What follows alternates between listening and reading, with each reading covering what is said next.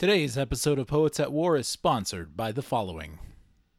I'm Ian Wilson, and I create graphic art using primarily traditional methods, supplementing with digital where it's needed. I use a real pen, a real paper, a real graphite to make my art. I like to feel my art. I've always been this way. I love the feeling of a pen or pencil in my hand, the sound of graphite scratching paper, and I love the sight of a nice black line making its way across the page. So why choose traditional art over digital? Traditional art has an organic, natural quality that seems to be missing from most digital illustrations. The illustrated books and comics that were made in the days before digital have an excellence and staying power that is just as vibrant now as it was decades ago. These are the stories that stay with you. Dr. Seuss, Winnie the Pooh, Where the Wild Things Are. People still read these.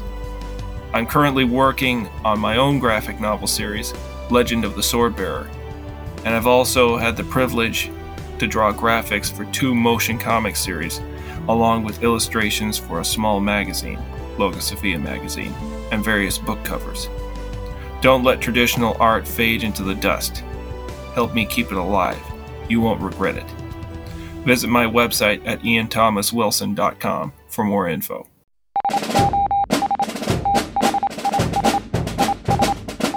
Greetings and salutations. We were just about to have a time of wonder and excitement. Want to come along? We'd love to have you join us and Phil Lollar on today's Poets at War. See you in the trenches.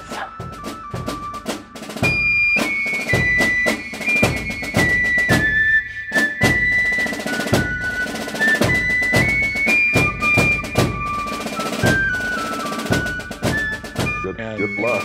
I know, that's what you said. So, good luck. I'm good either way. Somebody man. wanted to talk to me the other day. A student who wanted to talk to me, she had to interview somebody who was a working writer for her class. Mm-hmm. And she said, "Oh, it'll only be like 30 minutes," and it was 2 hours. So, Yep. It's the way it works. It's yep. the way it works. Hopefully, we'll keep it to an hour. We'll see. Good luck. Yep. Well, I was raised as a mobile DJ, and I tend to have more of a production line way of thinking, even though I am a writer. So it's, that kind of a thing. But so let's see where to start. Let's see. Well, I've heard some interviews with you over the years, and I try to always do different questions because you get the same sort of questions most of the time. But I feel like just to set the stage, the main one to start with is how you were first, I say roped into on my list, but I don't think that's necessarily true. You probably wanted to get into writing from what I remember from a podcast. Yeah. And into writing and directing and Odyssey. And how did that all come about? Well, I know Odyssey wasn't your first, but I started out as a performer, mm-hmm. and I really liked it, and I did a lot of that when I was young. I did a lot of it in high school, even before high school, and part of what we used to do in high school was put together these little review type acts. And so we had to write original material for that. And I really enjoyed writing the jokes and, the original material. And I always enjoyed ad-libbing on stage. I never wanted to stick to the script. And so we, went away, did a lot of stuff, toured with some theater groups, and did a lot of acting and in different places. But then you realize, Groucho Marx said this too. He said, I realized one day that an actor is just a spokesperson for the writer's point of view. And so if you want your own point of view, you got to write your own material. And so I thought, well, that makes sense. That makes a lot of sense. And so I started to do more writing. But then I went out to California. We moved out to California so I could pursue acting. And there used to be I don't know if it's still around or not, but there used to be a publication out there that it's called Dramalog, and that's where all the actors who wanted to find parts would look. They would look at Dramalog, and it was articles and other stuff, but it was mainly auditions. That's what everybody was looking for. And all the people, I'm back in Arizona now after 40 years of living in California, but before I moved out there, everybody said, you got to go out there. You've got this unique look. So everybody really likes the look that you have, and it's going to be really cool. There's nobody who looks like you. So okay, fine, that's cool. So I'd go out there and I would read in Dramalog some description for a part they were looking for, and it was me. I mean, it was my height, it was my hair color, it was my skin color, it was my everything. It was all me. My demeanor, my everything. And I go, oh, this is great. I'll get this part. And I go to the audition, and there are 50 guys who look just like me. And I thought, well, maybe I should try something else if I'm going to do this for a living. And so I started writing, and I write little magazine articles. I wrote a lot of different things. The first couple of things I ever wrote were I had written a short story and sent it off to what used to be magazines that publish short stories. They no longer exist now. But and then I also wrote an informative article about a film processing company that I worked for at the time, and sent them both off on the same day. And about a week later, I heard back from the short story magazine, and the short story magazine people said, this was the letter. The short story magazine people said, "Break your pencils, you will never be a writer." That was the encouraging note that I got from that particular publisher. And I was like, oh, wow, that's bad. And then the next day I heard back from the other magazine where I had sent the informative article, and they said, we really love what you've written. We want to buy it. So here's a contract for you. So I went, oh, you see how fortunes change in a day, just in one day. And so I continued writing and would publish little pieces here and there in different magazines and whatnot. I went to film school and studied script writing. And then a friend of mine, I was working at the same film services company, and this friend said, still my friend after 35 years, he said, have you ever considered writing for the radio? And I said, writing for the radio? How do you write for the radio? The radio is music. Nobody needs writers. And he said, well, there's this organization called Focus on the Family, and they just advertised that they were looking for a writer. We're trying to hire a writer. And I said, oh, that's interesting. And I had never heard of Focus on the Family. I didn't listen to Christian radio back then.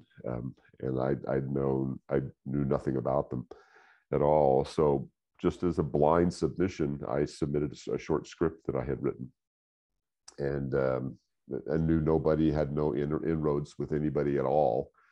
And I submitted it to Steve Harris, who was looking for a writer, and he liked it. He called me up, and I came in, and that's how it all started. I was hired to write a lot of stuff, different kinds of stuff, newsletters. I was the writer and editor for a newsletter called Broadcast News that went to all the stations that carry the Focus on the Family broadcasts. And I wrote a lot of other stuff, a lot of articles and stuff, a couple of things for the magazine and things like that. And but my main task was I was hired to create radio drama. They had done a couple of radio dramas before. They had some good response to it, and so I was hired to create radio drama, and that's what I did. So that's kind of the shortened version of how all that happened. I think all total, from the time I was really young. And from the time I really started writing, which was in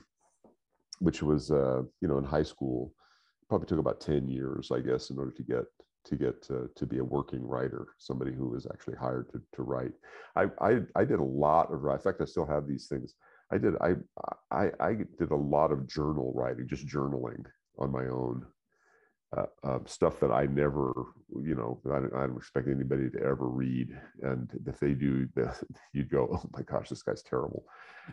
Just because you have to learn how words work. You have to learn how to put stuff together, and how sentences work, how words work, how to get things across that you want to get across.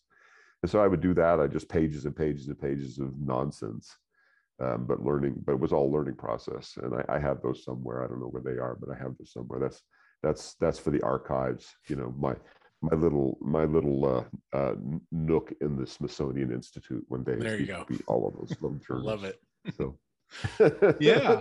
So that leads really well into the next question. You didn't even know about Focus on the Family. They have a very specific ministry goal from the beginning with James Dobson and everything else.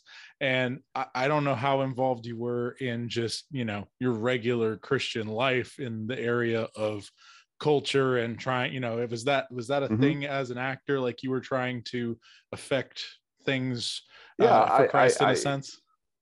Sure. I mean, I had that, I felt that really deeply, that you didn't have to give up your principles and you didn't have to give up your morals and your Christian worldview in order to be in the business. But you're surrounded by completely amoral people all the time.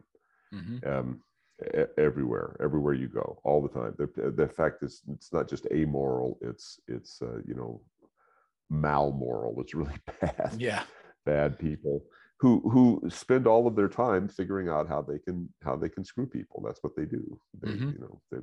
They like that, and that's what they're all about. And it's a very cutthroat business. It's very bad, cutthroat business. But then again, if you're around it long enough, you find that there are a lot of people who feel the same way you do. They just keep it to themselves. Right.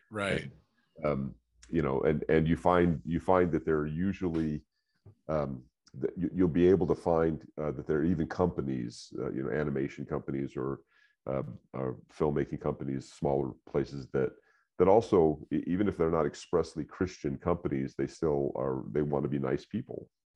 They like niceness. They want to be nice people. They want to produce good product.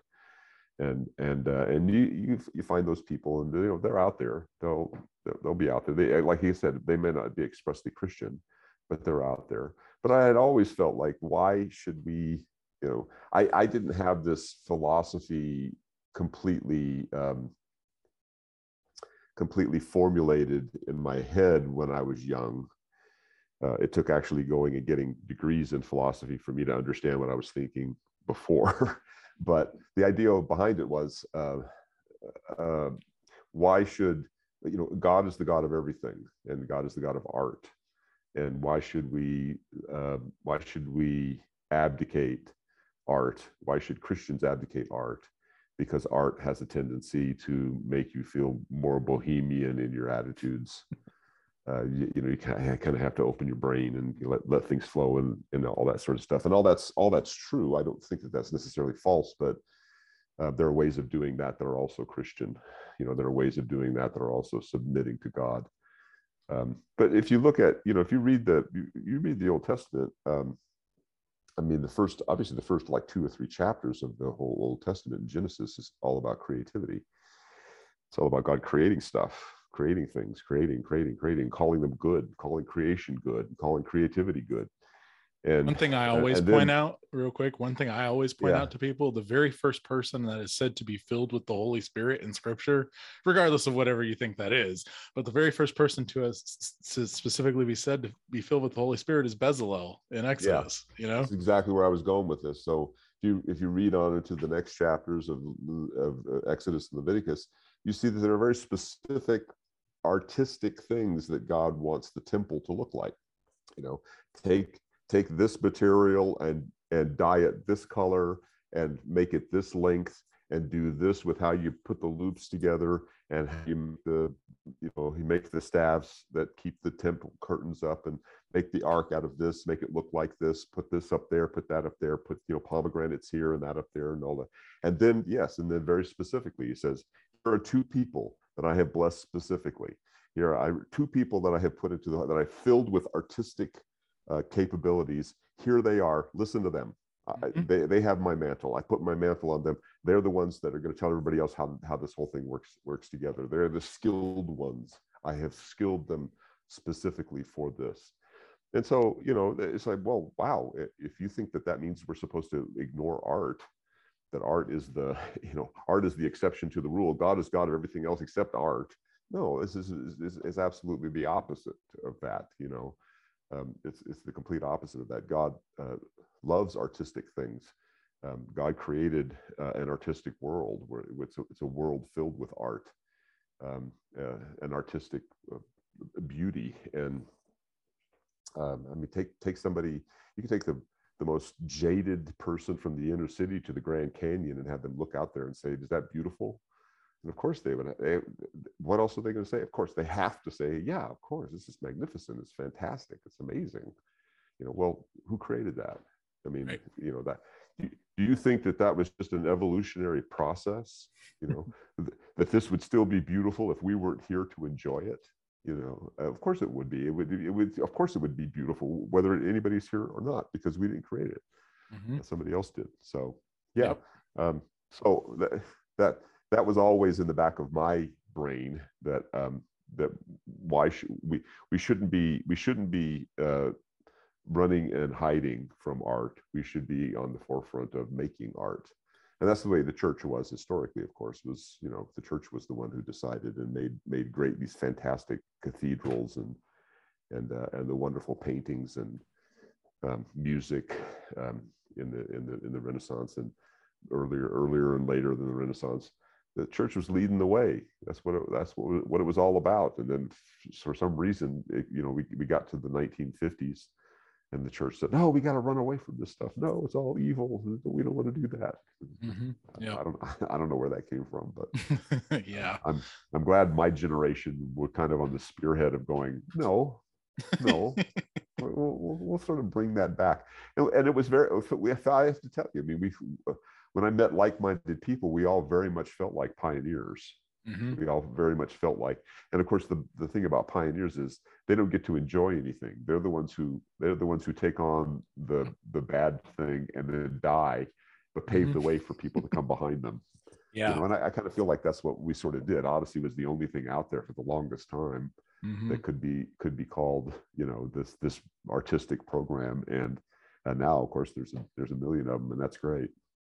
Yeah. I was kind of leading into, well, one person I wanted to ask if he's crossed your path. I'm pretty sure he has over the years. Doug TenNapel. That name is familiar. Okay. Yeah. Gotcha. Yeah. He's I think a little bit younger than you, not much. But he created Earthworm Jim. Oh yeah. Sure. Okay. Yeah. And so I got to meet him and talk with him. My son loved that. I mean, my son loved that. He played that all the time. It was awesome. Fun stuff. Yeah. Very fun stuff. But he's a really interesting guy. And you and he are two of the only ones I know from that sort of pioneer period that didn't. I mean, I'm sure you had your periods of where you kind of hid away and whatever, but you two have always been more of the outspoken ones that I've really appreciated. He's probably like several more levels than you, but that's a whole other thing, because he's the guy who created Earthworm Jim. Like, he doesn't care what you think. Sure. But yeah, I wanted to ask, how has I call it the culture war. There's a lot of people who have used that phrase before me, but to me, and that's a big part of what Poets at War is about. We're artists in the culture war, and it's sort of a general's report, so to speak, of everything that's kind of going on in the culture war. Just seeing where we're at, talking about it as it happens. So, like, how has the war changed in your mind from I'm guessing early 80s period, roughly about when you were coming in to focus on the family, and then into now? How has the culture war changed? Obviously, we've lost some ground in some spaces, gained ground in others. Where do you see things? Well, it's pretty much, it's a different world in many respects from the cultural standpoint. So the things that you see it in the program. If you just go over the history of the program from the early years to now, I see fans talking all the time about shows like our Castles and Cauldrons, which is a thing about Dungeons and Dragons. Yeah. And how we were very much opposed to that. There was, providing warnings about these kind of role-play RPG role-playing games, and now, of course, they're all quaint. They're just like, that's not that big of a deal. Everybody plays them. It's not that big of a deal. It's not that. And I try to tell people, because they'll talk about how silly that seemed, that whole thing seemed. And I say, well, okay, well, you didn't live through the time. Right. The time period was much different back then.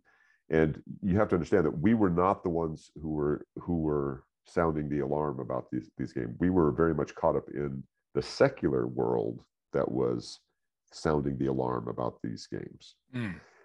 Tom Hanks did a made-for-television movie, Yeah. where he took on the role that he was playing, the Dungeons and Dragons role that he was playing, and ended up killing somebody because he thought he was that person. And that was not us. We had nothing to do with that. That was all these other groups of people who were really concerned about the stuff that popular culture, the influence that popular culture was having on their kids in various forms. Then you had Tipper Gore, who is Al Gore's wife, who started the parental music thing, the advisory thing, putting that label on records. Because the records contained content that they thought was really bad, and they thought it was responsible for kids going out and shooting other kids and hating police officers and all sorts of things that were going on. And you could make a case for that, I suppose. There are always going to be people who are really influenced by the culture and so influenced by it that they start worshiping the culture and doing whatever the culture asks them to do. But most of us, we have our things that we do, and then we grow out of it. You become adults and you grow out of it. I think the vast majority of the populace grows out of it and says, okay, I got to be more serious in my life. I can hang on to this only for so long. And then my obsessive, I had two obsessions when I was a kid. The first one was the Marx Brothers. I was obsessed with the Marx Brothers to the point where I wanted to be called Harpo for most of my life. So, for most of my young life, I dressed like Harpo. I did comedy like Harpo. I did all sorts of stuff, and I was obsessed with it, and I knew everything there was to know about the Marx Brothers. And the other one was Star Trek. Yeah, that was, it's a strange combination of Harpo and Star Trek. But I was obsessed with Star Trek too, and that was a big deal. It was a really, really big deal for all of us who were early Trekkies. We really loved that whole thing, especially those of us who were there from the beginning. Really thought that was a great, and that was even more like Dungeons and Dragons, because there really was a worldview there. I mean, Gene Roddenberry and Leonard Nimoy basically were coming up with philosophical concepts that were worldview concepts, and excuse me, and these were things that people now are still involved in. You go to their Trek conventions everywhere, and people walk around. There are people who go to work dressed in Star Trek uniforms. They think that they're part of Starfleet and whatnot. So there are all sorts of, the culture has that kind of potency. The popular culture can have that kind of potency. But as far as how much it has changed, just take a look around you. The things that we were worried about and concerned about in the 80s, in the early 80s and early 90s are completely different than what we're concerned and worried about nowadays. It didn't take long for the culture to really, in my opinion, to really kind of cave, collapse in on itself, which it has done now. You take a look at the popular culture now with all the wokeness and all the intersectionality and all that sort of stuff, and it really seems like it's just collapsing in on itself. And maybe that's what's needed. Maybe that's what's necessary. But I feel like we're the older generation who came of age in the 60s and the 70s, who kind of set the stage for all of this stuff. Mm-hmm.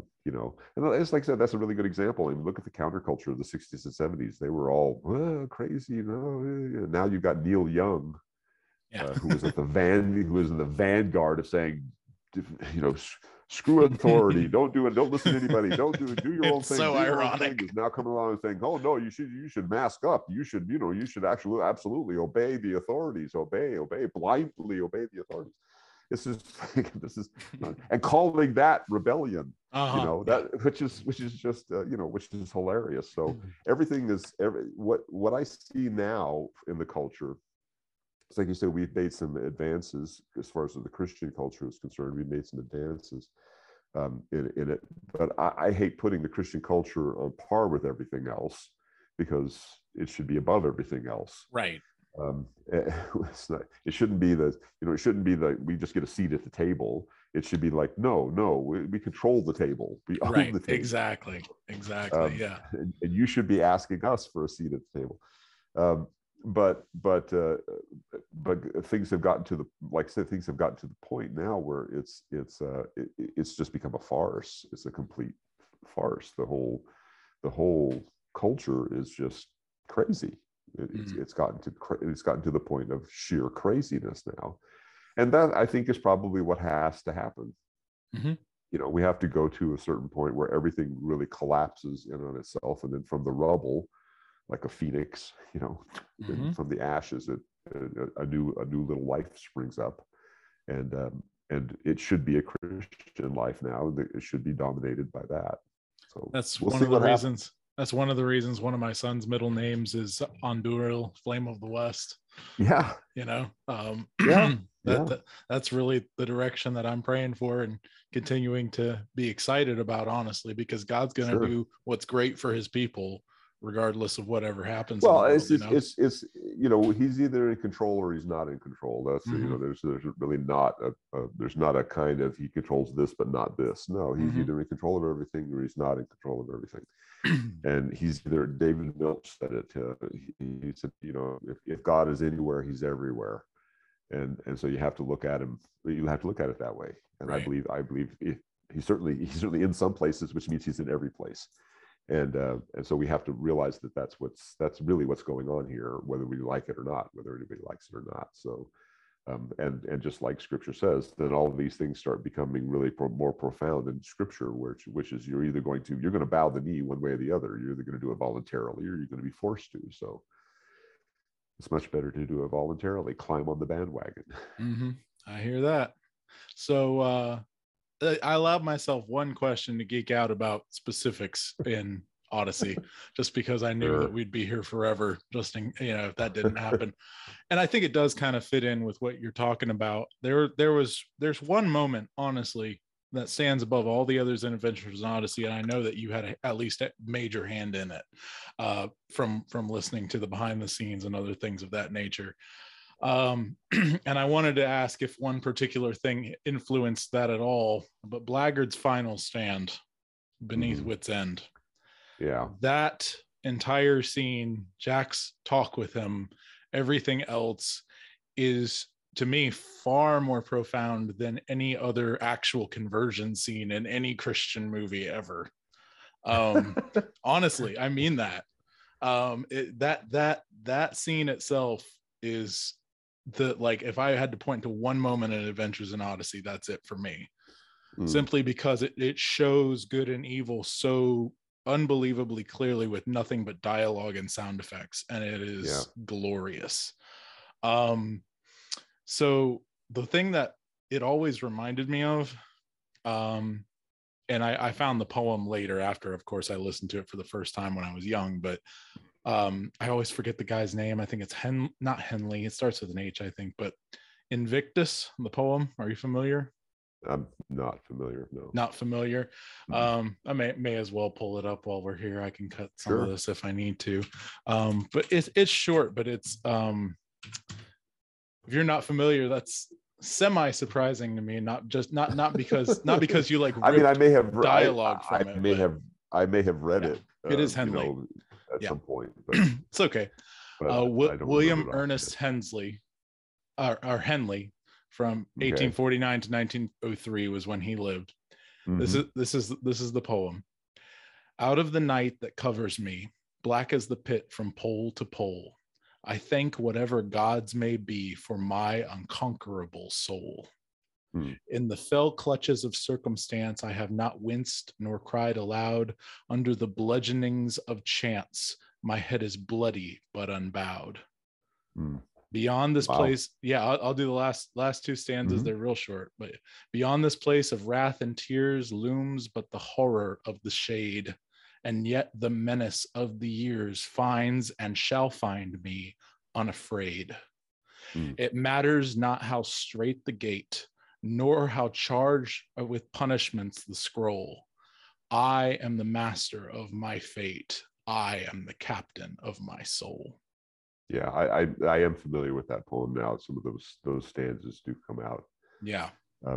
Yeah, well, it's interesting how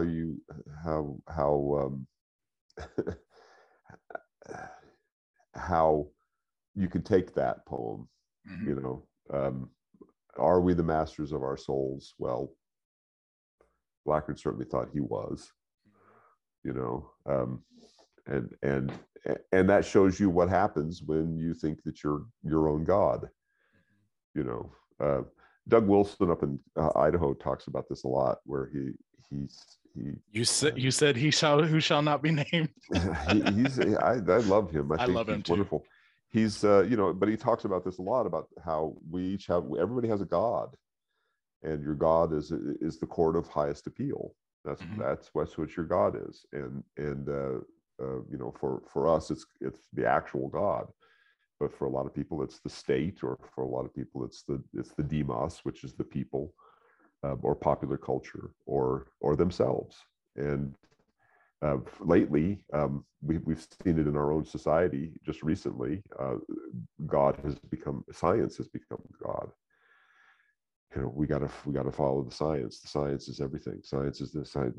Give all the power over to science. Give everything over to medical science.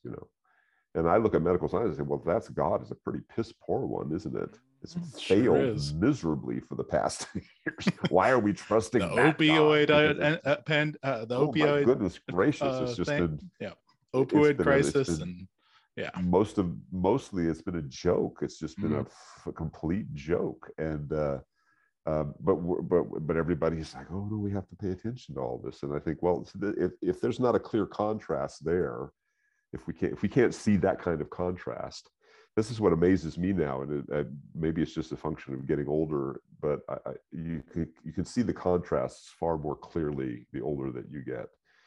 They really are. They're not disguised anymore. They used to be disguised when I was a kid. You had to think through them a little bit more. But the problem is that even the more it's interesting, the more blatant the contrasts are, the harder it is for a lot of people to see them. And they don't even realize that they can't tell the difference between better and worse anymore. They can't tell the difference between right and wrong, and good and bad, and better and worse, and what's trivial and what's important. They can't even see that anymore. And so we have all of a sudden we have a lot of work to do. We realize that, oh man, all of a sudden we have a whole lot of work to do. Just getting people to understand that what you're following is a really bad thing. Why are you following that thing? It's just not a good thing to follow. Why are you believing that? We just had the president of the United States come out today, and his administration come out today and say, okay, everybody, all the Americans need to get out of the Ukraine, because we think something's going to happen there. And if you stay behind, we will do nothing to help. We will do absolutely nothing to attempt to rescue you. Mm-hmm. How can anybody think that's a good thing? Right. How can anybody think that's regardless of whether you think it's a good or bad idea to have a war with Russia? The fact is, you're running away with your tail between your legs, and does it look bad. This is the second time in a year that this has happened. With Afghanistan, it happened the same thing with Afghanistan. It's like, well, wait a minute, hold on. Do you understand the cowardly nature, even the appearance of cowardice that's the people with the guns ran away first because you told them to. The people whose job it is to defend the defenseless ran away first because you ordered them to. What does that say about you? What does that say about the nation as a whole? What does that say? It certainly can't be said anything good. His approval rating is in the crapper, but yet people, I'm still questioning the 35 or 40% of the people who think it's not as bad as everyone. What more do you need to show how bad this really is? I always go to the child catcher and Chitty Chitty Bang Bang. He's like, lollies for everyone. It's like crack pipes for everyone. Exactly, Giddy winkies. Exactly. Yeah. Very much so. Very much so. It is, and we're seeing things like that being played out. Those mythological stories or those fairy tale type shows like Chitty Chitty Bang Bang, all those kinds of shows, we're actually seeing that being played out now. I mean, people wanted to cancel Christmas. How much more fairy tale kids, Dr. Seuss can you get? I'm like, what? And how are people not up in arms about this? How are people not going, wait a minute, yeah, that is right. Yeah, we should not be following this. We should actually be bucking up against all of this stuff. Right. And maybe it just, you ask how long, what is it going to take? How long is this going to last? How long is this going to take? Well, I need to, and to bring it back down, circling back around to the whole Blackard and Jack confrontation. I mean, that's where you have a strong worldview. That's where you have, whether you're the connected or you're not. That's the thing. So I've become a lot more Calvinistic in my old age. One of my questions is legitimately, are you Reformed or what? I think so. Yeah. Yeah. I think I'm in that camp. So it's not so much a bad word anymore. It's well, okay. It's the thing about it is, since we're there, the thing about it is, what I find interesting is how this. And here's another thing that I think is really really interesting for me is how much the artistic world is a type of the real world. What we have. So we've been dealing a lot with this on Odyssey lately, where we have a story arc for a character who's losing her faith. She has a problem, she's losing her faith, and it's a 6-part episode, right? Well, three episodes into it, we're getting letters from fans saying, we really need to pray for this person. And I'm like, who are you praying for exactly? Right. She doesn't exist. She's a fictional character. She Right. doesn't exist. So who exactly are you praying for? What are you trying to? Well, I'm just like, we need to pray that she comes back to God. But she doesn't exist. She's not real. She's a fictional character. You understand? Right. There is no this person. And but we just feel. I said, so are you praying for the writers? That the writers of the episodes will bring her back around. Newsflash: writers need villains. And I said, here's the interesting thing to me: those episodes are done. Mm-hmm. You're halfway through, but we know the outcome. I know exactly what's going on, and we're not going to change it. Mm-hmm. So whatever you think you're praying for, the outcome is finished. It's predetermined. This is determinism. This is it. This is all finished. Done. Right. And I think, okay, well, for me, that's really deeply profound, because I'm looking at that and saying, well, isn't that what life is like? Isn't that what real life is like? Isn't that to me is like, oh, confirmation of maybe Calvin was right. I get into the, that led to a number of conversations that I've had with people about. We had one on Facebook not that long ago. Yeah, they want certain characters to be redeemed. They want certain characters to be. Can we bring back Rodney Rathbone and make him a youth minister? No. Why? Why not? I mean, wouldn't that be a great story? No, it wouldn't. Why? Right. Because Rodney was not created to be redeemed. Exactly. He was not created to be redeemed. Rodney was created to be who Rodney is, and this is what he's doing, and that's it. He's not created to be redeemed. Mm-hmm. But what about Richard Maxwell? He was created to be redeemed. That's right. Yeah. There's certain characters that are created to be redeemed. There's certain characters that are not created to be redeemed. That's it. Mm-hmm. And, that mimics life. There are certain people who are created to be redeemed, and there are certain people who are not. And because God is honored in that. He likes it. That's the way he likes it. You have to face that. Now, this very conversation is going to make people, the brains are going to explode when they hear us talking this way, because they just can't take it. They just want to, no, that can't be the case. That can't be the case. God loves everybody, and God wants everybody to be saved, and God wants her. Well, okay, from the regular Calvinistic doctrine, you can look at it and say, okay, well, if God desires that if that means everybody, then God desiring something that he can't bring about makes him a pretty weak God, doesn't it? Right. Okay. So that can't mean all. Can't mean all there in that context. It means something else. Yep. Well, we have to learn. You have to dig deeper. You have to go deeper. You have to learn. how to do this stuff. Look So, at all but those fruits and vegetables individually, Phil Lollar, in the grocery store. Look at every single one of them. Yeah. It's pretty clear that So all can mean that in every other language on the planet too. It's just, sure. I mean, yeah, but so I mean, I think that the Blackguard series was very fun.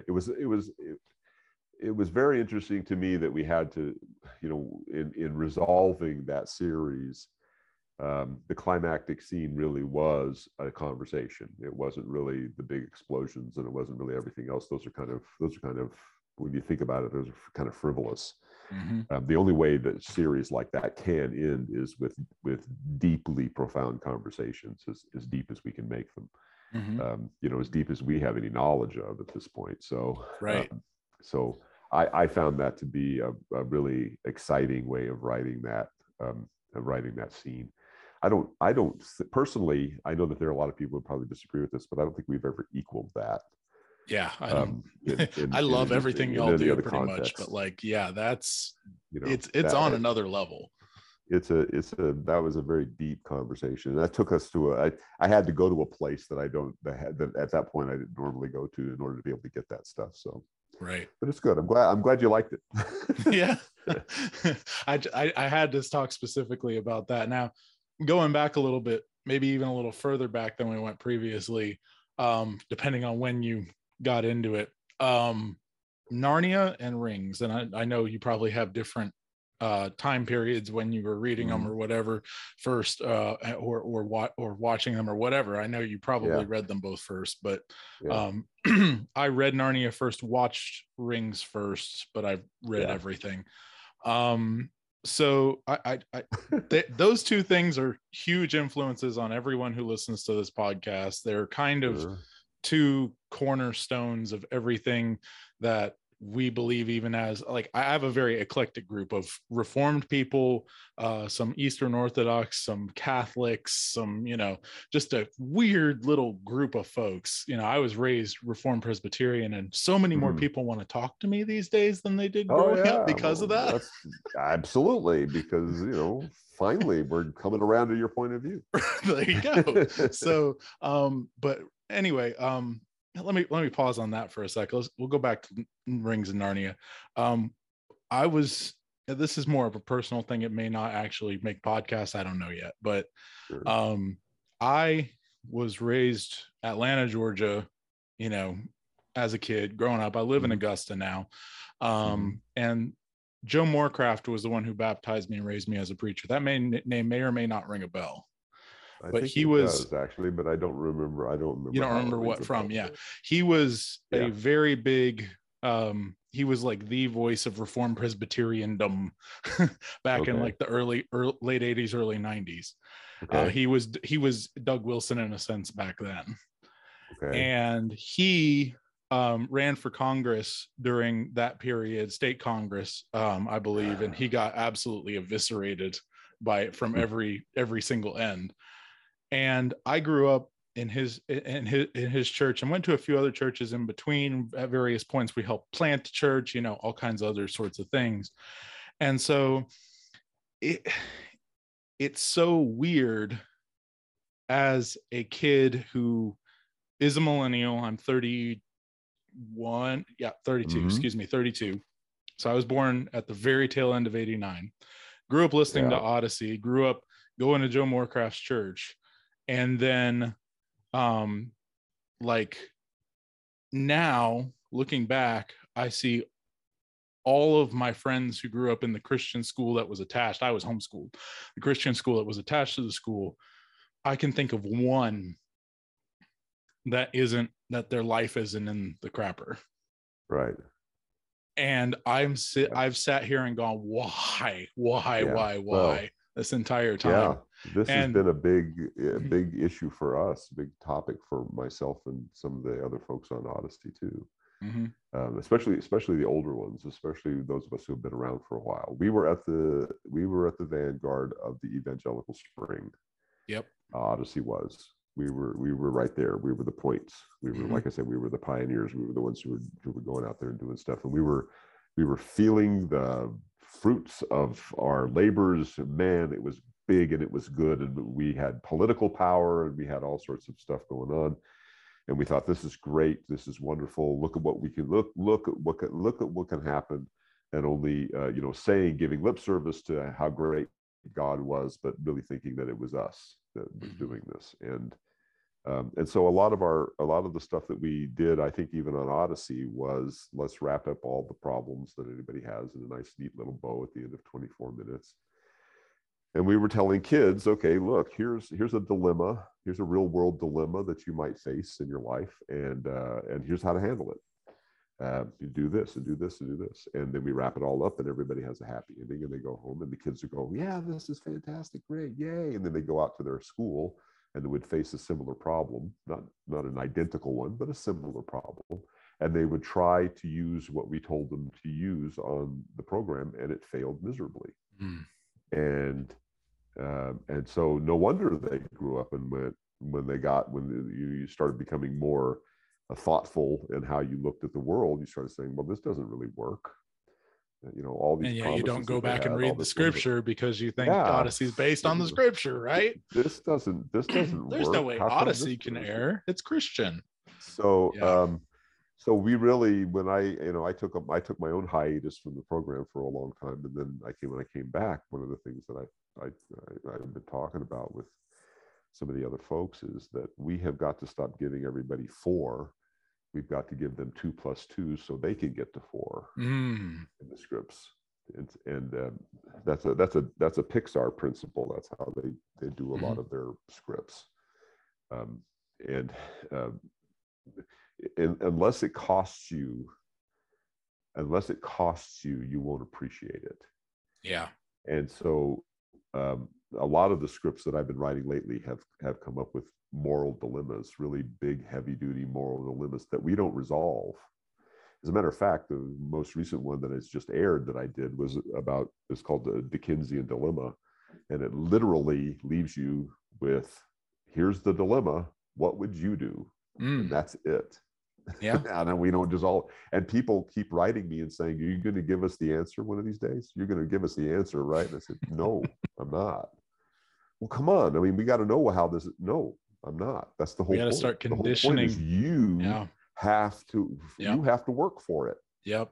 You have to work for it on your own. You have to do that. If we keep giving you the answer, you'll go, oh, okay. And then you'll try it. It won't work. You have to be tried by fire. You have to be, and a lot of the episodes that I've been writing have gotten a lot of bad pushback from the listeners. They don't like it. Yeah. They don't like this medicine that I'm giving them. I have no intention of stopping it. No, they need it. Up to the powers that be. But the Rydell revelations, for instance, I mean, the whole thing with, I don't know if you've been keeping up with that, but I need to get back into it. I've not been able to afford because I have 2 kids, but I'm working on it. It's a real bone of contention with a lot of people because they don't like the way Whit handled that situation, and they're really upset with it, and they think it's bad. And I say, well, it's doing exactly what it's designed to do, which is get you talking. You have to figure this out. You have to learn that you have to figure out, you have to develop critical thinking skills. You have to be able to discern this on your own, because if we give you the answer, you haven't fought for it. It's cheap grace, and we don't want that. You have to be able to figure this out. Yeah. It's funny, going back to me growing up, my mom and dad, one of the things, and to Calvinism, one of the things that made me realize early on, of course, Narnia is not infallible, or not Narnia, Narnia too, but Odyssey, that's what I meant to say. Odyssey is not infallible, is actually Calvinism, because there are some episodes where there was a very obvious Arminian message, some more than others, and then I think back to episodes like Courtney breaks her leg. I can't remember the name. You know which one I'm talking about.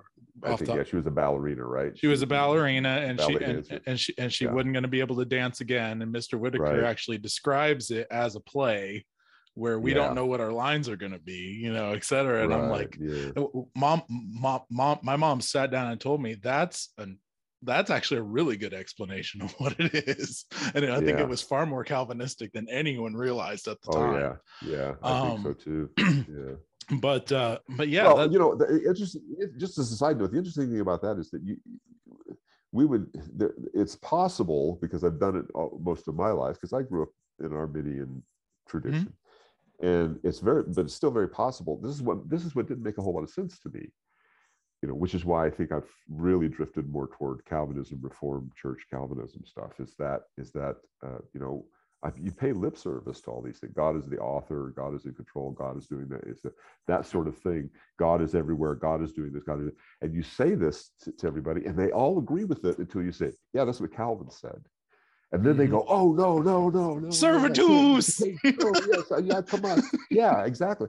They are just up in arms. But you can tell, you can go to any kind of Armenian church and say, "Is God the God of everything?" Well, yes, of course. God is in control of all. Yes, of course. We believe that God is all powerful. God is this. God is that. God is everything. Yes, absolutely, absolutely. Well, that's exactly what Calvinists believe. No, you heretic. It's like, okay, well. I don't know what to tell you about that. I mean, we either believe it or we don't, and that's kind of where I leave it with a lot of people. We either believe this or we don't. Right. We either believe that God is all powerful, that God is in control, God knows everything, and that God has it all under control, and that it stuff is actually getting better and better and better, whether we realize it or not. Right. Because that's what God wants. It wants to happen. People my generation say hashtag that post mill anyway. No, I know, it's just okay, well, that's all right. Okay. But yeah, going back to Narnia now, finally, Narnia and Lord of the Rings. I was read Narnia Can I just tell you something? Yeah. I have never finished the Lord of the Rings reading it. That's okay. I totally get it. I have tried my best to read it. I start with the first book. That's what I did. I start with the first book, and I'm like, we're 200 pages into this, and they're not out of the freaking Shire yet. I don't know. Get on with it, guys. Get on with it. Will you get to the adventure already? This is the same thing with the movie 2001: Space Odyssey. Yeah. Okay. I have seen the beginning, and I have seen the end. You got the ape-like creatures at the beginning bashing bones and throwing stuff up in the air, and they see the obelisk and they're worshiping and they're dancing around and everything, and the bones go up in the air, and then the spaceship starts their ballet. They go around and around and around, and we hear the lovely ballet stuff like that, and I fall asleep. And I wake up just in time to hear, "Dave, what are you doing, Dave? Dave, don't do that, Dave. No, Dave." And then the movie ends, and I'm like, whatever happened in the middle, I have no idea. I've never seen it ever. Right. So same thing with not the Chronicles, but with the Lord of the Rings. I'm like reading and reading. I'm really trying reading, and we get to Tom Bombadil's house, and I'm like, why? They fall asleep, and I fall asleep, and it's like, okay, I'm done. Now the movies. This is interesting for me. I really enjoyed them. I enjoyed the movies a lot. I can watch them forever and ever. I know that the movies don't end the same way the books end. I know that there are a lot of changes that happen in the movie from the books, but I still. It's more just leaving stuff out. They did end basically the same, but yeah. But the major themes I think are still the same in the throughout the film. And of course, even if they're not, they had some really wonderful, incredible themes in the film. For sure. In the films that I really loved completely. So with that background, go ahead. What's your Narnia Lord of the Rings question? Well, basically, just what's your relationship? You explained Lord of the Rings. Yeah. I'm just getting to Narnia. I was read Narnia. I watched Lord of the Rings when it came out in theaters as a kid. Yeah. And then read the books later, but I read them with audiobooks, and that was the big difference for me personally, because I can be doing 8 hours of work with my hands and be able to that's a good idea, and I probably should try to do something like that. I mean, my son Yeah, go he ahead. bought the audiobooks for me, and I just haven't read them yet, so I Mhm. haven't listened to them yet, so I should probably try to do that. There's two productions that are really, really good. One is a podcast form that a fan put together that was really, really good. He has some of the music in it and everything of The Yeah. Hobbit and Lord of the Rings, and it's called An Unexpected Journey. Yeah. And then the other one is Robert Inglis is the other guy that he actually sings the songs in it too, which I really like. So yeah. but yeah. Well, And what's my background with what's interesting about the Lord of the Rings? We'll get to the Narnia in a couple of minutes in a minute, but the Lord of the Rings for me, the background, and it's a strange way of I have to couch this in certain terms. You have never lived in a world that didn't have Star Trek in it, right, and you have never lived in a world that didn't have Star Wars in it, right. Okay, I have lived in a world that didn't have either one of those in it. Mm-hmm. Okay, so my perspective on those things are a bit different from your perspective on those things, right? Because I remember a day when science fiction was completely different than Buck Rogers and all that. Yeah. Not just Buck Rogers. I'm talking about the concepts and the way that they were written. I'm talking about Ray Bradbury and Robert Heinlein, right, and those guys who handled science fiction in a way that was much different than it's handled now. Mm-hmm. Okay, much different than it's handled now. And the same thing happened with the Lord of the Rings. So the Lord of the Rings was popular at one point when it was first written. Okay, and then it sort of went out of favor. It wasn't around for a long time. And then when I was in high school, it popped back into favor really big time. That was back in the 70s that it popped back, in the early 70s when it popped back into Led favor. Zeppelin started putting random stuff in their lyrics. Exactly. Yeah. And so it was a different thing for me than it was for people later on, for younger people like yourself, millennials and younger people. Right. A completely different thing. We had it. The only way I can really describe it is we kind of got down to the raw part of Lord of the Rings. It was not the really well-produced movie kind of Lord of the Rings and the really well-produced books Lord of the Rings and the well-produced audiobook for Lord of the Rings. It was like the raw Lord of the Rings. You really had to delve into it and really kind of get into it. And either you did or you didn't. You know, either you really liked it, and that was the camps. Those were the two camps. You were either the nerds who really liked it, or you were the people who were like, nah, I don't have time for this. And it was the same. That was the same thing for early Dungeons and Dragons. They were very much wedded together. There was that kind of a thing, and so that was a completely different. That was a completely different mindset for me. That's why Lord of the Rings has a completely different mindset than it does for a lot of younger people, because the world that you live in, you know, you said you're 31 years old. Well, what Lord of the Rings was early I was 11. 2000s. I was 11. Yeah, when Fellowship came out. You were 11 years old. It's been 20 years now. So and that was your formative years. This incredible film came out. You know. And so that you're going to have a way different view of that than I would, you know, and so that may contribute to why I haven't read them, but I really enjoyed the movies quite a bit. And of course the themes are really wonderful.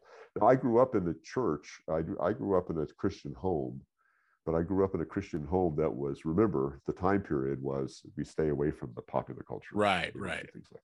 And so anything that smacked of popular culture even was stuff that you didn't do.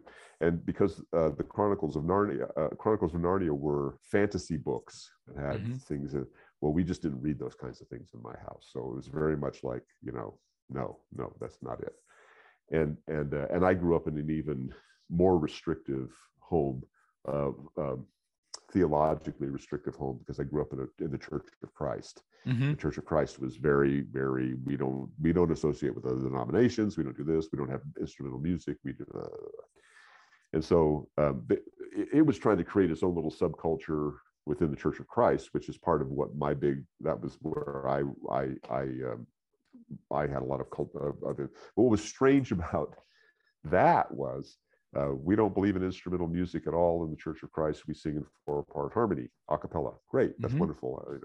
But we don't care. You better not play a guitar in the church, but we don't care what kind of rock and roll you're listening to once you get out of the church. Yep. So I grew up with all these great classic 70s, 60s and 70s rock and roll. And I'd listen to that all the time and that rock out, and then go to church and sing hymns, 4-part harmony hymns. But you better not bring a guitar into that building. No. We do not do that. That's like the worst thing you can possibly do. I mean, this just doesn't make any sense to me, not at all. Even though my ancestors were, part of the people who actually started the Church of Christ. So that's just kind of the way it worked. So I came to the Chronicles of Narnia much later. I came to the Chronicles of Narnia as an adult. In my early 20s was when I first read them. And of course, I read C.S. Lewis's other books before I ever got to the Chronicles of Narnia. So the first book usually that anybody reads of C.S. Lewis's is the Screwtape Letters. Because it's the most famous book that he wrote. It was the one that got him on the cover of Time magazine. It was the one that everybody was talking about. It's a very provocative book, and it's a very provocative book. It's a really interesting idea for a story. Lewis said that it was the hardest book for him to write because he had to get into the mind of a demon, which was always very difficult for a Christian to do. But it's a really interesting and provocative book. And then the next one was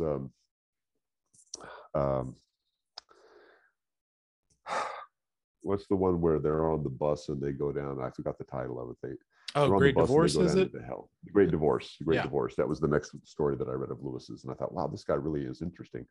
And the thing that struck me about Lewis was, this is what I've been looking for most of my life, because here's a guy who is really smart, obviously, and he writes these really interesting stories, and they're not preachy in the least. They don't do the Christianese thing. They're not that stuff.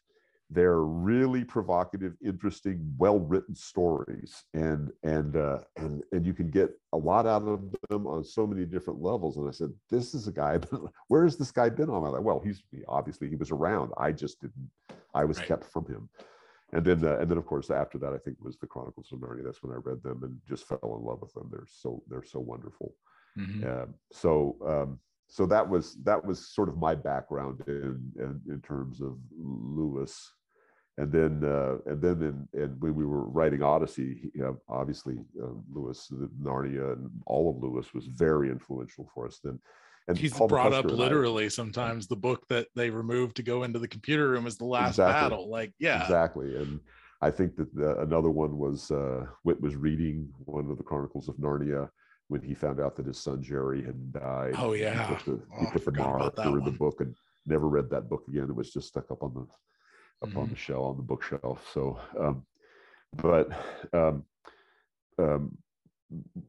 Paul McCusker and I were very big into Narnia and into the Lewis, the whole Lewis idea of stuff. And there was a big battle going on back then between a writer named Catherine Lindskog and Walter Hooper. Because Walter Hooper was, the executor of Lewis's estate. And Lindskog was like really anti-Walter Hooper. She said he's just inserted himself into the narrative, and there's this big thing, and it was really interesting how all that played out. And Paul got to know Catherine Lindskog really, really well, and I kind of got to know her by correspondence. But Paul actually went down and visited with her and talked with her a lot, and so we kind of got caught up in that whole controversy for a little while. Whose side are you on? What's going on? And how does this work? So it was a really interesting and fun time. And both Paul and I were kindred spirits as far as Lewis was concerned, because when you read Lewis's biography, his autobiographies or any other biographies, one of the things that, especially in his autobiography, he talks about his childhood after his mother died. And his adolescence and going into his teen years and whatnot.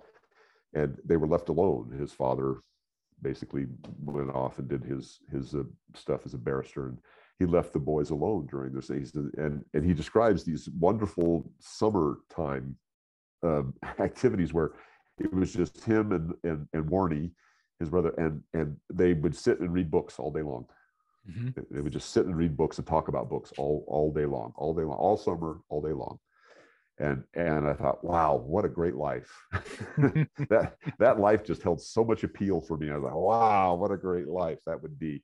And we really, both of us were really like, oh, I wish I could do that. Wouldn't that be great? Wouldn't that be wonderful?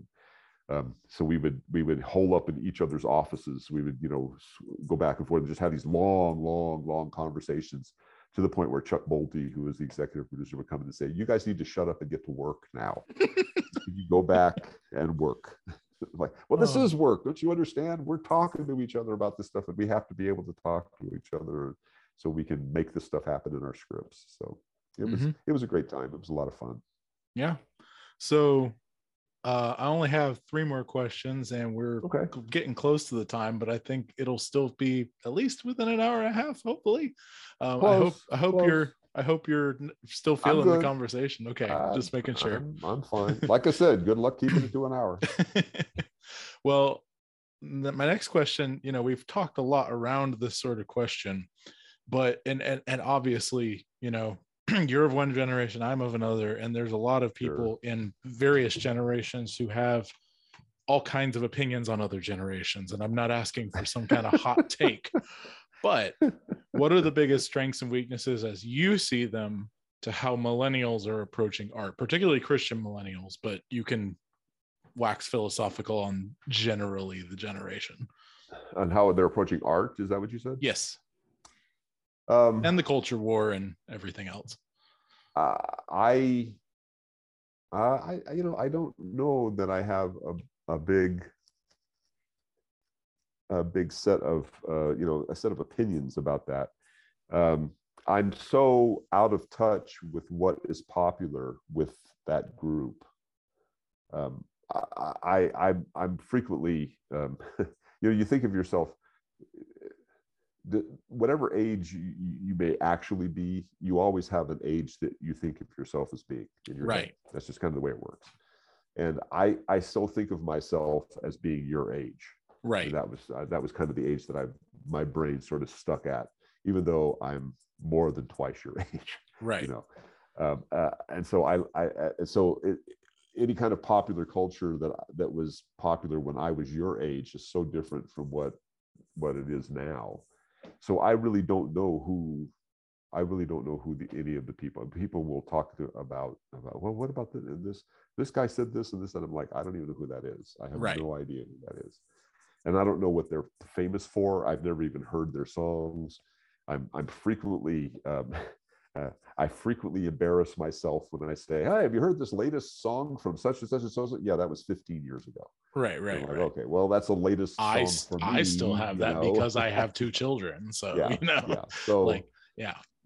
So, I don't, the only approach that I have is, as far as, the only opinions I have about how you guys approach your popular culture and art is in saying that, I'm also a university professor who has taught courses in popular culture and how to approach popular culture. But I don't deal with the stuff that's au courant. I don't in that course say, okay, let's pluck this stuff out of the current culture and talk about it. I talk more about concepts and how to approach popular culture than I talk about the individual concepts. I talk about what art is. I talk about stuff like that and how we should approach that. And I think that the millennial generation and the younger people from the millennial generation is, I think you're trying to find your way more than anything else. I think that's the way it is. More than anything else, and perhaps more than previous generations. And the reason why is because you have such access to such mass outlets.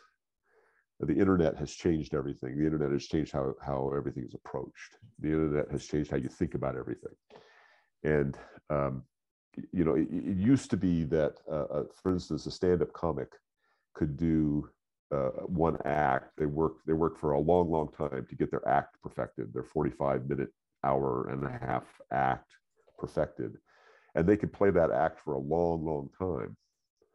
Well, now that's no longer the case, because all you got to do is play one venue where somebody tapes it and puts it online, and now you've got to come up with a brand new act because everybody's seen it. Yep. Well, in many ways, we used to beg for things like that when I was young. Yeah. A lot of my friends and I wanted to make films from the time we were in high school too, but our way of making films was on Super 8 film. Okay, most people don't even know what that is nowadays. Most people don't know what film is these days. It's all digital. You have this thing in your pocket. Most people have one of these, and they don't realize you've got a whole movie studio in here. You've got a whole recording studio in here. Yep. You've got a camera. That camera is 50 times better than any camera I had growing up. Yep.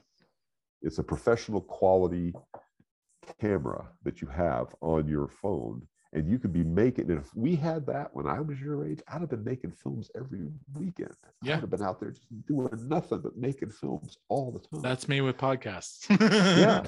It's same thing. Yeah, podcasts is another thing. You have the capability of doing so much. And the real interesting thing is you not only have the capability of producing, but of distributing to the world overnight. Yep. You can do it right now. It all can happen right now. And we would have just killed for that. That would have been if we would. And I get film students because I teach in the cinematic arts department, and I'm like, why are you here? Why aren't you out making films? Do you have one ready to go this weekend? No, we weren't going to do that. I'm like, man, you talk about being handed all of this stuff and you're squandering it. Yep. Why aren't you making films? Why are you not doing this? This should be your passion. This should be what you want to do. You should be doing this. Don't you understand how difficult it is to master the art of filmmaking? Yeah. And they're like, well, yeah, so how do you think you get better at something? How do you think you master something? You do a lot of it. Right. You do a whole bunch of it. That's the point. You need to get better and better and better at this stuff. And you make a whole bunch of mistakes, and you make some really, really awful bad films when you're first starting out. And then you learn from every single one of them. So you make better ones. Exactly. And you make better ones. And the same thing with podcasts, the same thing with anything. How do you get better at this stuff? You get better by doing a lot of it. Yep. Okay. And I said, man, if we had this stuff when I was your age, every week I would forget college. You'd be Steven Spielberg. Absolutely. I would have been making films every weekend. I would have been out there doing this as many as I possibly could, especially because you have a distribution network. Yep. You have the internet now. You have YouTube. You have all these things that you can distribute your work. Mm-hmm. Right. So I think that's my biggest. That would be the biggest take that I would have in what you may not be doing right. Is that use these tools. Use these tools. They're out there. They're great, and get better at it. You use them with the idea that you're getting better at it, not that you're just going to squander them by showing what your cat threw up. Right. Or showing how some kid got hit in the nuts because he swung a bat wrong. But hey, at least you're doing that. Some people don't do anything because they have to do their perfect feature film. Yeah, go make stuff. I mean, right now I'm struggling with perfectionism, and I've been doing this for 45 years. So I understand the idea of perfectionism, but you can't let it control you that way. You still have to go out and do the work. Now, as far as the art itself is concerned, you have so much more to deal with, I think, than we had. As far as subject matter is concerned, you have so many weird things that you have to deal with. And that's just I have no way of advising anybody on that, because this is new. Yeah. That's the new thing that you guys are dealing with that we didn't deal with, was the idea of, you have people out there who don't know if they're a boy or a girl. I don't know. Right. I am not equipped with I have I have philosophical knowledge and religious knowledge, but I have no way of, from a cultural standpoint, of dealing with that. Right. I wouldn't even know what to say, except I'm still working God is my in way control. through a self-proclaimed asexual character on one of Yeah. my stories. Yeah. Someone who says they don't have sex, whatever, like they don't have, yeah. So Right. I'm still working through that in my own mind for my own fiction, and it's like I have never ever been one to put sex or even relationships into the things that I write. Right. I am not somebody who deals with things romantically. Right. Who deals with romantic relationships in my work. I don't really do that. Other than Eugene and Katrina, because you were well, first. that was really not something that I had. I Much was to like, do with. okay, can we please get on with this? It's dragging out forever. Please either get them married or get them broken let's up. go. Come on now. But one I thing hear or the that. other, why do we have to go back and forth with this? And I think the reason why is because I had a lot of friends who would do the same thing in real life that Katrina and Eugene were going through in their fictional life. I'm like, I am so bored with this. This is so boring to me. And so now when we have other characters who want to get into relationships on the program, I'm like, that's not something I'm not interested in that. So. Right. No, I hear you there. The only reason I have it is the subject matter of the thing, but we won't get into that. Yeah. But the last two I've got, we'll just say one here. Just the what are you working on now kind of thing. I know obviously we've talked about Odyssey some. Just what you working on these days? I am working on Young Wit book 5. Mm-hmm. I'm working on the 5th book, the 5th and last book in the first Young Wit series. We had 5 books, and I'm working on book 5. Book 4 is done, and where it's in the galley stage, and I need to look over the galleys for that. But we're trying to get books 4 and 5 out this year, so we'll have the whole set complete, and everybody can get the whole set. And book 5 is just beating me up like you wouldn't believe. It's just beating the crud out of me because I'm trying to get it finished. I really want. Everything else has been put on hold. There's a bunch of stuff that I really want to do and I really need to do, but it's all being put on hold so I can get this book finished. And it's just killing me. And the reason why is because it's the last book. We've set up so much stuff in the first 4 books that we have to resolve, and it has to be really, really good. Right. And so I'm like, okay, well, so I'm working on book 5 now, and then I got 2 more Blackguard Chronicles books that are coming out, and I'm dealing with the climax. I really want to get to read those. The scene that you talked about between Jack and Blackguard is going to be in those books. Ooh, and I'm going to expound on it a little bit. And so I got to get. I'm working on those, and then we've got some other Odyssey irons in the fire that we're going to be working on too. I can't really talk about them at this point, but we got some other things that are new and fresh and exciting that are coming up for us. And then I've got another. I started a video series a while back that is just like a 1-minute daily, 1.5 minute video series that I really like, called Logophilia, and it's all about loving words. And it's a fun little thing that I'm producing on my own. But I got to finish this. I got to finish this one thing so I can get everything else done too. So where is that? Logophilia? Yeah, it's not out yet. I haven't put it out yet. Oh, that's still working on it. Yeah, dude, get it out there. I know. I really need to. I hear you, but I'm excited about that too. I was like, why am I not subscribed to Phil Lollar on YouTube or wherever? And I looked and I don't see you. Because it's not there yet. I haven't. I've got called Doug to Naples and get him on you. Like his whole thing at the Fight Laugh Face conferences last time was, you got a phone, get on YouTube. Otherwise, you are literally slapping the Apostle Paul in the face, who would have killed for what you have. I agree with him 1,000%. I just got to get this other stuff done first. So. But yeah, the last question I had is I got one other thing to tell you after I finish the podcast part. We have a smallish audience now, but it's growing pretty steadily. Honestly, I've been able to really kind of get steady Good. growth going. So I'm excited Yeah, good about for you. that.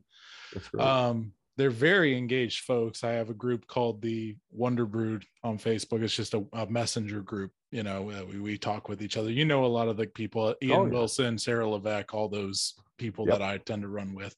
Yep. And I wanted to say, they're the audience you're speaking to now, but thinking covenantally, there's going to be a lot of people binge listening to this into the future. I'm very confident in that, because there are people binge listening to it now that said, why didn't I listen to this from the start? You know, there are people who are telling me that now. So what do you want to say, not only to the people listening, not live, obviously, but people listening now in their ears, but also the people years and years from now who are going through Poets at War?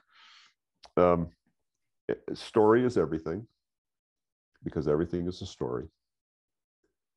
And remember where you are in the story. Always remember where you are in the story. No matter what's going on in your life, if you always remember where you are in the story. If you look at your life as stories have their own nature, their own way of doing things, their own way of unfolding. And if you look at your life as in terms of story, and you see that your whole day is broken up into little individual scenes, and scenes come together for Act 1, which is the morning, and then Act 2, which is the afternoon, and Act 3, which is the evening. Think of your life in terms of story, and whatever you're going through, you realize stories are not ending. They keep going on no matter what, and you can't stop them. One of my favorite series is Firefly. I really love Firefly, and the movie Serenity has Mr. Universe in it. He says, you can't stop the signal, Mal. Can't stop the signal. I'm constantly quoting that. I have adapted that. You can't stop the story. You can't stop the story, Mal. It continues on no matter what. It continues on. We're not in control of it completely. We're in control of parts of it, but we're not in control of it completely. And it continues on, and it will continue on until the creator of the story says, okay, stop. It's done now. And then a new story will start. So remember where you are in the story. Story is everything, because everything is a story. Remember where you are in it. That would be what I would say to people now, 10 years from now, 50 years from now, 100 years from now. Fantastic. Well, I'm going to go ahead and do my little wrap up. And then I got one more thing. Yeah, okay, go ahead. One more thing. Yeah. I would say one last thing too. This is something that I'm really working on right now. It's something I'm putting in book 5. It's something that I'm really kind of working on. And it's the concept of this is what we do. This is what we do. If you're a Christian, this is what we do. Find out what that is, and this is what we do. If you're a writer, find out what that is, and this is what we do. And it doesn't matter how hard it is. It doesn't matter how awful it is. It doesn't matter how great it is. This is what we do. It's very Kantian. It's very duty oriented. This is what we do. This is what we do. So that's what I would also say. I haven't really fully developed all this, but it's been really playing in my mind lately. The reason why I even say this, I'll just give you the story. I was on a plane last year, and we were heading someplace, and I got into my seat and I sat down, and I sit on the aisle all the time, and I saw people coming on, and this petite woman, smallish petite woman, she had her suitcase, fairly large suitcase, but she was trying to get it up into the luggage bin, overhead luggage bin, and she was having problems. And I was just about to get up to help her when a very big, strapping young man behind her basically reached over her without a word, picked it up, and with one hand put it into the luggage bin. And she turned around and said, "Oh, thank you very much," and sat down. And when she sat down, I realized that the strapping young man had in front of him his young son. I didn't see him before. And as they passed by me, the son said, "That was very nice of you, Dad." And the father said, "This is what we do." And he went on. And I said, "That's a great dad." Yeah. That's a great dad. No preaching, no big lecture, nothing else. One sentence, "This is what we do. This is what we do." And I thought, that is what we all need to hear. That's what we all need to hear. And again, I'm putting it in the last Young Wit book series. a really wonderful character named Hattie basically confronts young Wit and says, "Are you a Christian?" Well, yeah. Then this is what we do. She's confronting him about doing something he doesn't want to do, but he should be doing. And she says, "Are you a Christian?" "Yes." "Then this is what we do." And if we understood that concept, we'd get along a lot better. I don't say that the world would be a better place, but I do say that we would get along a lot better in it. Yep. I hear that.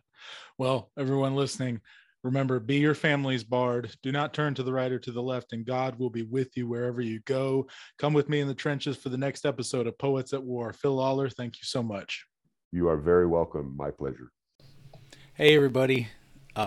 Peter and me here, just trying to tell all of you, thank you for listening to this episode of Poets at War. Phil Lollar was one of the number one guests that I've wanted to have on Poets at War from the beginning. It's one of the things that I've strived for. I have a lot more artists I'd love to have on, and I'm going to try to get them on here. We're coming a long way with the video. I just made some major breakthroughs with that. Video versions of the podcast, and I just wanted everyone to know one big way you can help out with that is by going to joshuadavidling.com/support and becoming a monthly contributor.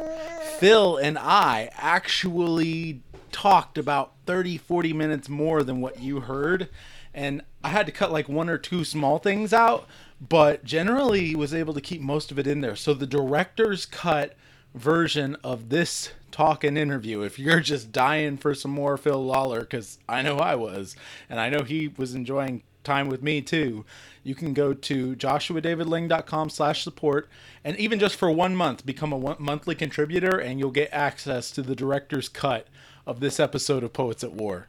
Thank you guys so much for everything you do, and stay busy in those trenches. We got a war to fight. Ow! You want to say anything, Peter? Oh, grab the mic. Okay. All right. Bye.